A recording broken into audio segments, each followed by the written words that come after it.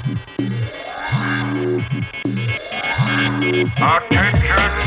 people. Welcome to the Film Show on KBOO. I'm S.W. Conser, and I'm joined live in the studio today by a celebrated film historian who's recently relocated from San Francisco to Portland. Elliot Lavine, welcome back to the show. Thanks. Good to be here. And so we'll be asking you all about the new series that you're curating, Cold War Shivers, sci-fi scare films of the 1950s, in just a few minutes. But first, I am joined by Maria Allred. Maria is a first-time feature filmmaker. Her debut is called The Texture of Falling. It's playing at the Oregon Museum of Science and Industry, their Empirical Theater. And it's actually, you can catch it this evening, Thursday the 28th. There's more information at omzi.edu. And co-producer Damien Girardi is also here in the studio. Maria and Damien, it's great to have you on the show. Thank you so much for having us. We're so excited to be here. Well, the two of you wear many hats. You're actors as well as filmmakers. Mm-hmm. And Damien, you're well known for your art photography. Yeah, that's correct. Before I got into film, that was what I was doing. I was shooting portraits of rock stars and artists for magazines.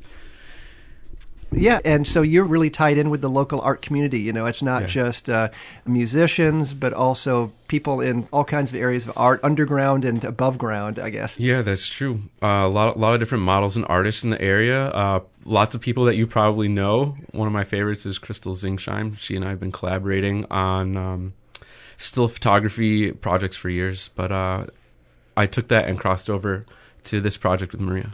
Yeah, and Maria, your roles on set here have included writer, director, producer, editor, and cinematographer.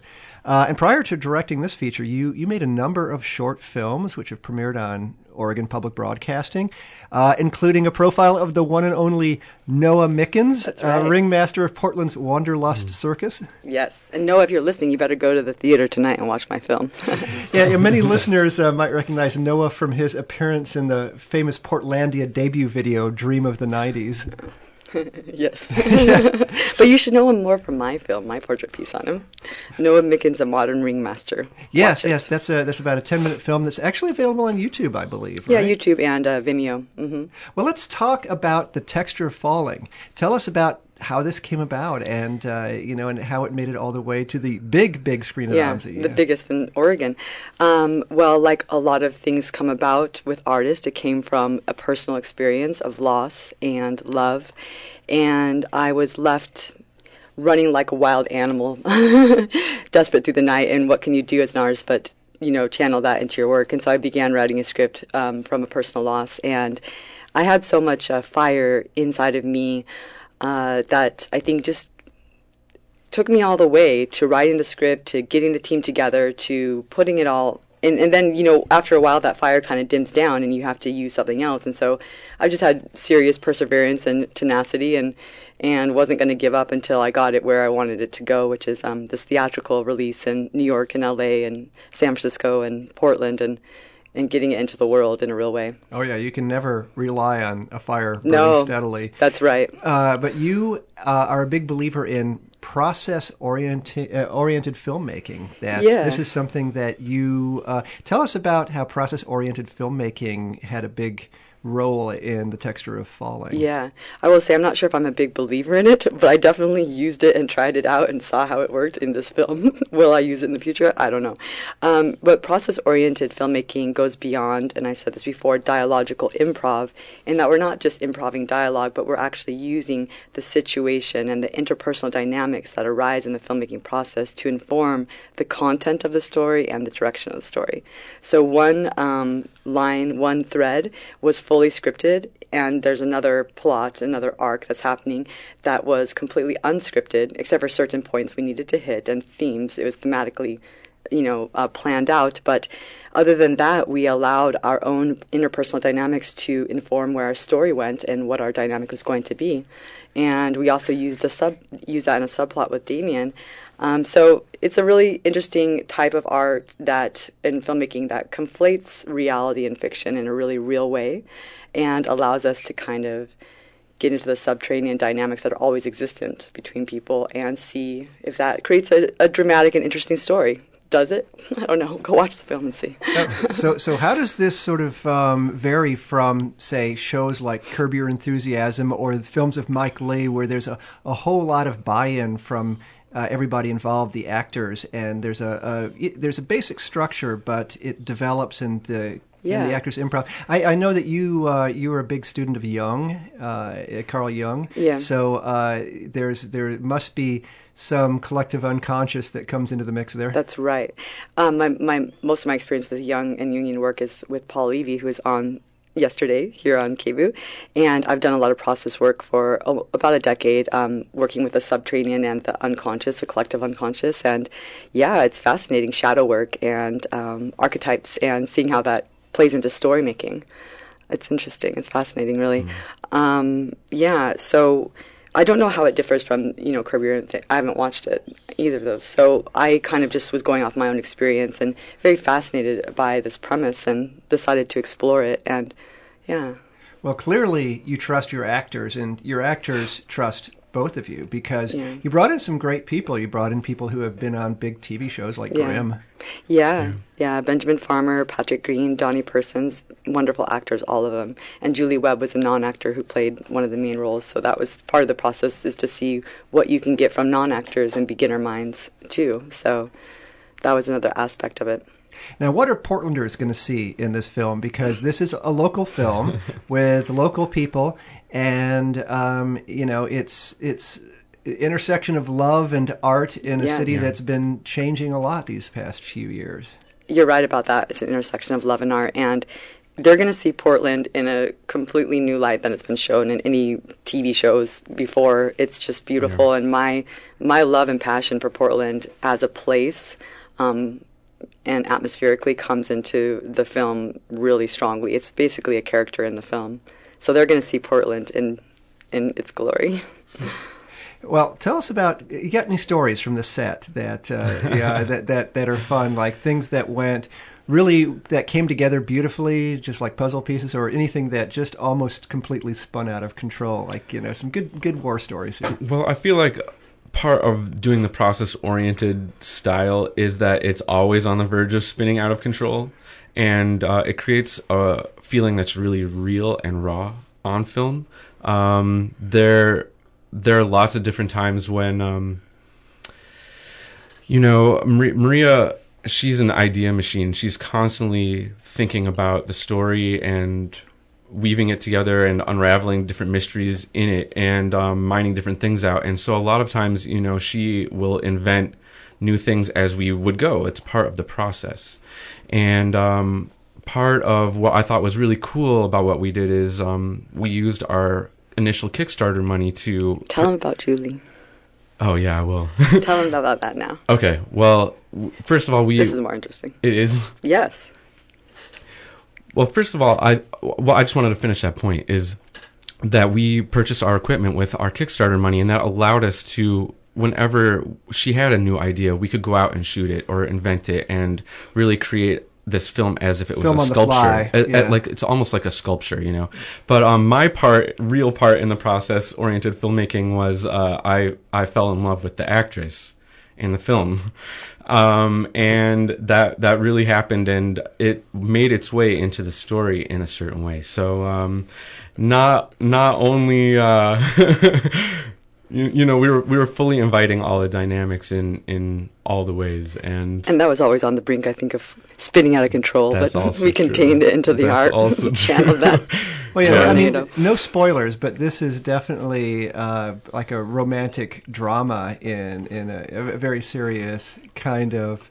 It's a psychological drama. Yeah, because it's a little bit of a mind bender. It's a riddle, so it's not a linear plot. It's a non-conventional narrative structure. That's likened to double narrative flashback. That's a term coined by Linda Aronson. Yeah, it's a riddle you have to solve.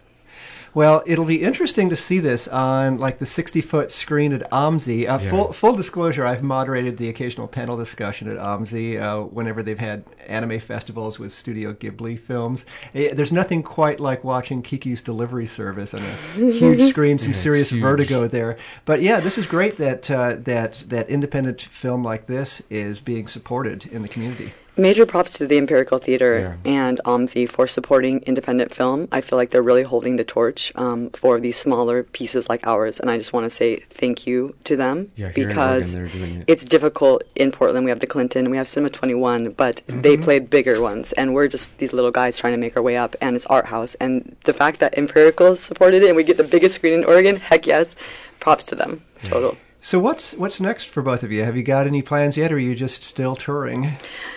I'm starting on my second feature, and it's going to be a mafia piece, very stylized, interesting, come through my lens. It's going to be pretty weird, and based on a true story from someone I met in New York. And I am also going to do a short film this summer here in Portland called Aesthetic AF, and so looking for actors at this time, and getting that ready to put it into the festival circuit for this next festival circuit. So that's what I'm doing. Great. Maria and Demian, thanks for joining us today. Your film, The Texture of Falling, is playing at the Oregon Museum of Science and Industry. You can catch it this evening. Yep, Thursday. one more screening. One more screening today, and there's more information at omsi.edu. Thank you so much. Thank you so much. You're listening to The Film Show on KBOO. I'm S.W. Conser, and we've been talking with filmmaker Maria Allred and producer Demian Gennardi. And now we have a clip to play for you. It's from the 1956 film Invasion of the Body Snatchers, the original, and it's playing as part of the Cold War Shivers, sci-fi scare films of the 1950s series at Cinema 21. Well, hope you didn't forget the steaks. I never forget anything. Don't worry about him. He's completely housebroken. I need a martini, Beck. Onion or olive? Doesn't matter. I want to pour it on the charcoal. I can't get this stuff to burn. Oh, a martini isn't dry enough. I'll get you something to start it. For drinking purposes. You're looking shipshape. Thank you, sir.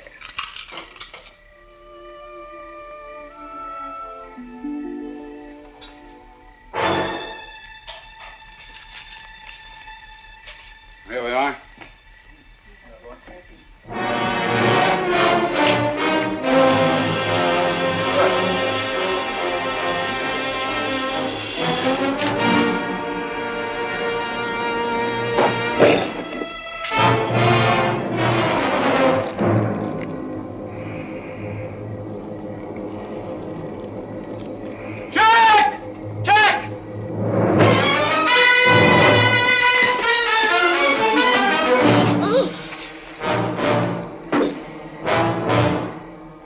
Huge seed pods.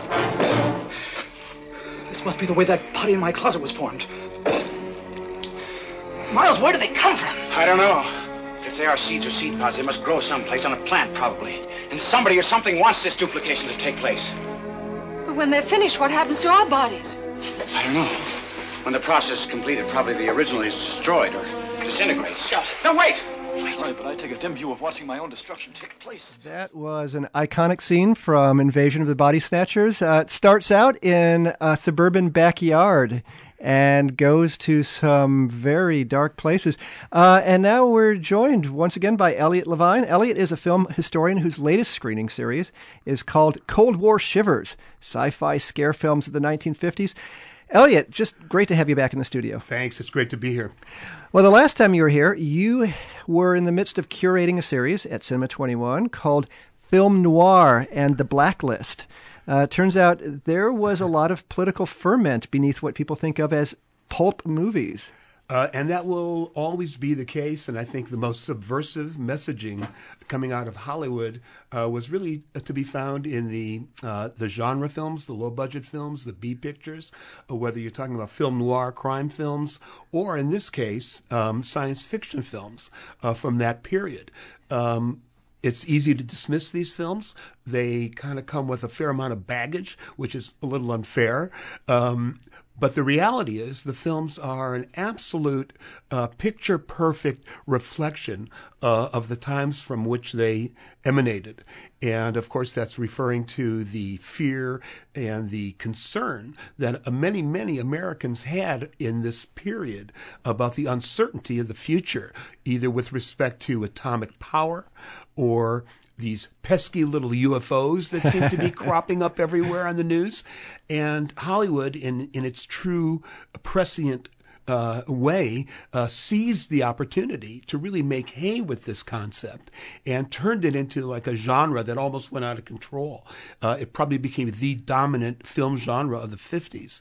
And of course, this course that we're doing through OSU at Cinema 21 on sci-fi scare films really is a natural follow-up to the film noir blacklist class, because it sort of is an offshoot of that.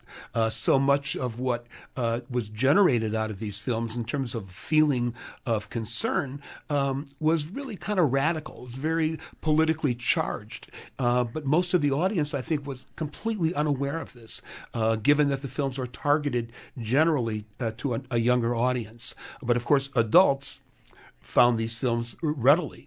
And the films we'll be looking at, all of them, all 6 of them, really have very strong statements to make about the state of the country in, say, between 1950 and 1959. And it's a bit of a revelation for a lot of people. Yeah, I attended a few of the screenings of Film Noir and the Blacklist, and it was fascinating to take a deep dive into. Here were these folks who were putting in messages about racism and alienation and all of these issues that people didn't want to talk about, and the House Un-American Activities Committee was having an issue with. And now, here's a whole new lineup of classic low-budget excitement. You've got, this is coming up, The Thing from Another World, It Came from Outer Space, Them, Earth versus the Flying Saucers, The Incredible Shrinking Man, and, of course, Invasion of the Body Snatchers. Right, and Body Snatchers is probably the most emblematic of all these films. It probably consolidates more specific fears and concerns into one 80-minute thrill-packed panorama of any film I can actually recall.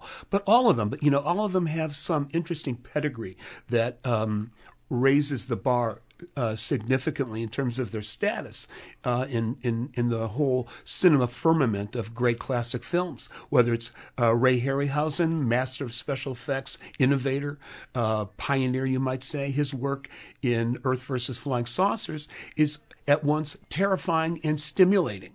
For an 8-year-old kid to come out of that movie convinced that a flying saucer crashed into the Washington Monument really goes a long way towards convincing people that what they're watching is real. The film Them, is a wonderful film that really takes a very hard look at nuclear power and the consequences of science kind of gone wild in an unrestricted way. If you're not really paying attention to where atomic energy is taking you, it could take you into a nest of radioactivated mutant ants, which it can happen. Well, At least it happened once. Well, we think of that. We might think of that as silly nowadays, but the thing was, we were being told by government officials back in the post-war days, back in the I wasn't around in the 1950s, but. But people were being told, a little bit of radiation might even be good for you, and nobody was. It was 20 years before people started dying off from the above ground testing. So during this period of time, nowadays we have this popular image of 1950s America as a time of normalcy and prosperity, suburban family life, but there were serious racial and ethnic tensions. There were conflicts in the Korean Peninsula, which continue to this day. And there were some growing underground cultural movements which rejected the whole image of white bread conformism. And that is sort of at the heart of some of these pictures. It's often a misconception that the 50s were sort of a happy days kind of environment with people kind of sitting by the swimming pool drinking martinis, but it was a very tense time.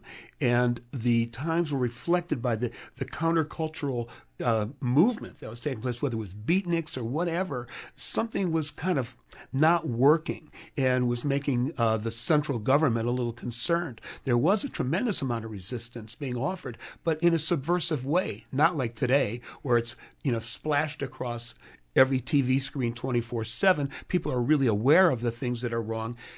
In the 50s, they had to gradually discover it for themselves. There wasn't really anybody there to guide them through the mess. And oftentimes, they were relying on B movies to provide them with the subtext of what was going on in their lives. Whether they realized it or not, they were becoming educated to the concerns that were facing the people of that time. And most of them, I would say, if not all of them, were sort of derived from the whole Cold War status that the country suddenly found itself in. It was a scary time. I was a kid in the 50s, so I remember lying awake in bed after seeing a movie like Earth versus Flying Saucers, or any of them really, and all it really did was trigger other concerns. And concerns, I think, in a young mind tend to multiply the more you dwell on them. So these films, really kind of had a strange effect on audiences, young and old. And today, I think they're seen more from a sense of great aesthetics, from a purely an observational sense, like a film appreciation thing. You can derive a tremendous amount of stimulation from these films because they are exciting and they're fun to watch, but they're also really serious, and not to be mocked. Well, like you said, pop culture and big studio Hollywood productions were really papering over some of the rifts in society in the 50s. But it was up to the low budget people to come out with, say, biker movies. You had World War II vets who never reintegrated back into American society. They became the Hells Angels. The myth makers didn't want you to know that these folks in the Pacific Theater were so damaged that this was going on, juvenile delinquency and things like that. This was definitely the province of the B movies and the so-called exploitation films. Well, those so-called exploitation films of the late 60s that kind of came out of the Vietnam era were definitely an outgrowth of the subversive cinema that was taking place in the 50s. The difference, I think the main difference, is the films of the 50s were coming out from major studios. They may have been B pictures, and they may have utilized a much smaller budget, but they were still coming from studios like Fox and Paramount and the others, as opposed to Roger Corman-style studios and companies that were basically designed to create low-budget exploitation entertainment. These films in the 50s were rubbing shoulders with Kim Novak movies, and people were just sort of seeing everything en masse, and they weren't making the types of distinctions that people make today. Everything was just a movie. It was just a Hollywood movie. And if you were snookered into seeing something subversive, so much the better. So let's talk about some of the themes that are running through the films that you're going to be playing. Obviously, in the 50s, there was the space race that was starting between the U.S. and the Soviet Union. There was talk about peaceful nukes and better living through chemistry. And, there were fallacies all. Right. Well, and it's interesting because you would think in the early 50s when Hollywood started investigating the idea of intergalactic travel, you might say, wouldn't it be great if some wonderful, friendly aliens came down to Earth and they shared all their brilliance and all their innovative things? And no, that's not what Hollywood wants. They wanted to make it creepy and scary and menacing. So really what that serves to do is it kind of fills people with a sense of dread. It's like, well, yeah, I had been looking forward to aliens coming, but now I'm not so sure because what I see in the movies kind of tells me that they're really out here to take over our planet and kill us, and turn us into, food for themselves. And so that filled people with not only a curiosity, but a fearful curiosity. They wanted to see what might happen. They just didn't want to have to experience in reality. So a lot of it sort of subconsciously or subversively implanted feelings of negative feelings about aliens or foreigners, people who were clearly different. And it put up this sort of invisible barrier between us and them. It became an us versus them world in terms of science fiction. It's like, God, we cannot afford to be friendly to these people because they're going to take us over. Their planet is overcrowded, or maybe it's infected with some space disease. They're looking for a new home, to populate, and we got to be careful.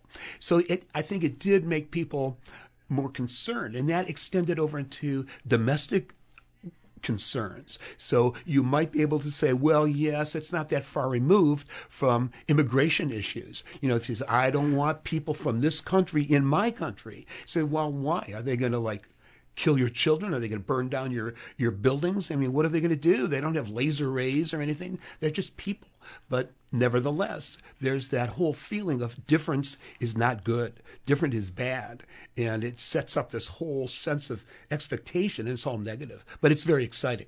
Yeah, you're a Rod Serling fan, and the Twilight Zone episodes when that show came around. That was really expert at couching these issues of the alien races in science fiction and the paranoias that we had, the dreads and the xenophobia that we had by making this, by making the other into something that's not so familiar.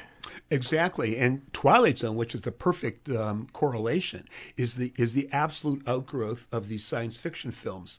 Twilight Zone premiered on television at the end of 1959, so it was essentially greeting the whole decade of the 60s with sort of a reinvented idea of what popular entertainment along these lines could represent. So yeah, those Twilight Zone stories are bitter pills to take because they're showing people the dark side of what we more or less take for granted or just generally don't like to think about at all. Consequences of whatever, not believing in something or being unaware of what might be lurking behind the stars. It kind of reawakened people. If audiences felt that a country was able to perfect nuclear power and turn it into weaponry, what would lie beyond that? What would be a next phase beyond that? And that, I think, was terrifying to certain people. Other people just probably made them feel more confident or comfortable. So, well, Eisenhower will take care of it. I'm not going to worry about it. But I think most people said, no, this is something I'd rather not think about. And guys like Rod Serling were imaginative and brilliant enough to turn this into entertainment. Dark entertainment, but entertainment nonetheless, a direct descendant from these films. So you talk about how people sometimes laugh at what it seems to us now as cheesy special effects, and which seems to me a little bit of digital chauvinism. But what... obviously the effects studios weren't as sophisticated as they are nowadays, but, you believe, obviously, that these movies have messages for us nowadays in the 21st century. And you even hear tropes and phrases from these films in popular society. Somebody will say, Fox News or talk radio turned my dad into a pod person. Yeah. That's straight out of Invasion of the Body Snatchers. Yeah, and that is probably one of the most interesting correlations that the world of science fiction films from this period has for people of today. That has so become ingrained into the pop jargon.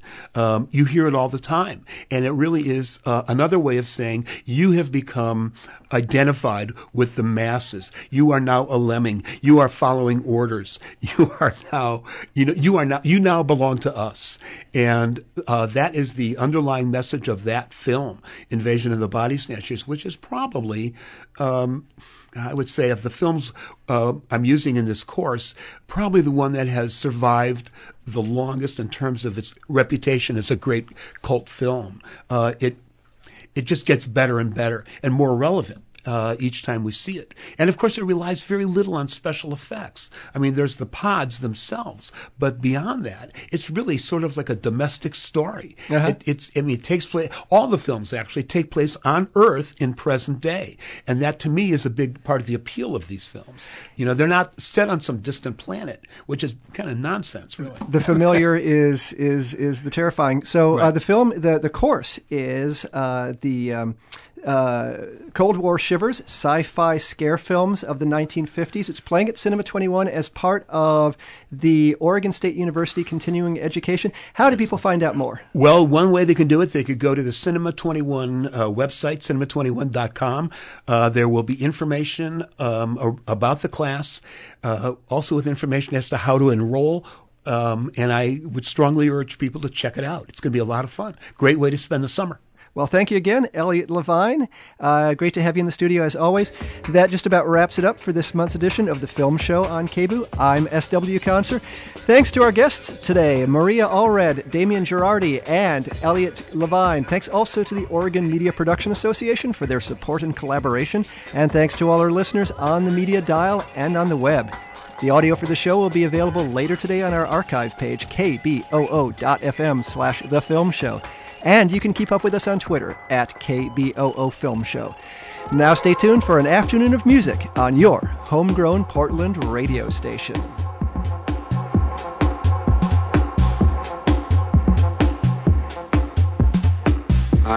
control.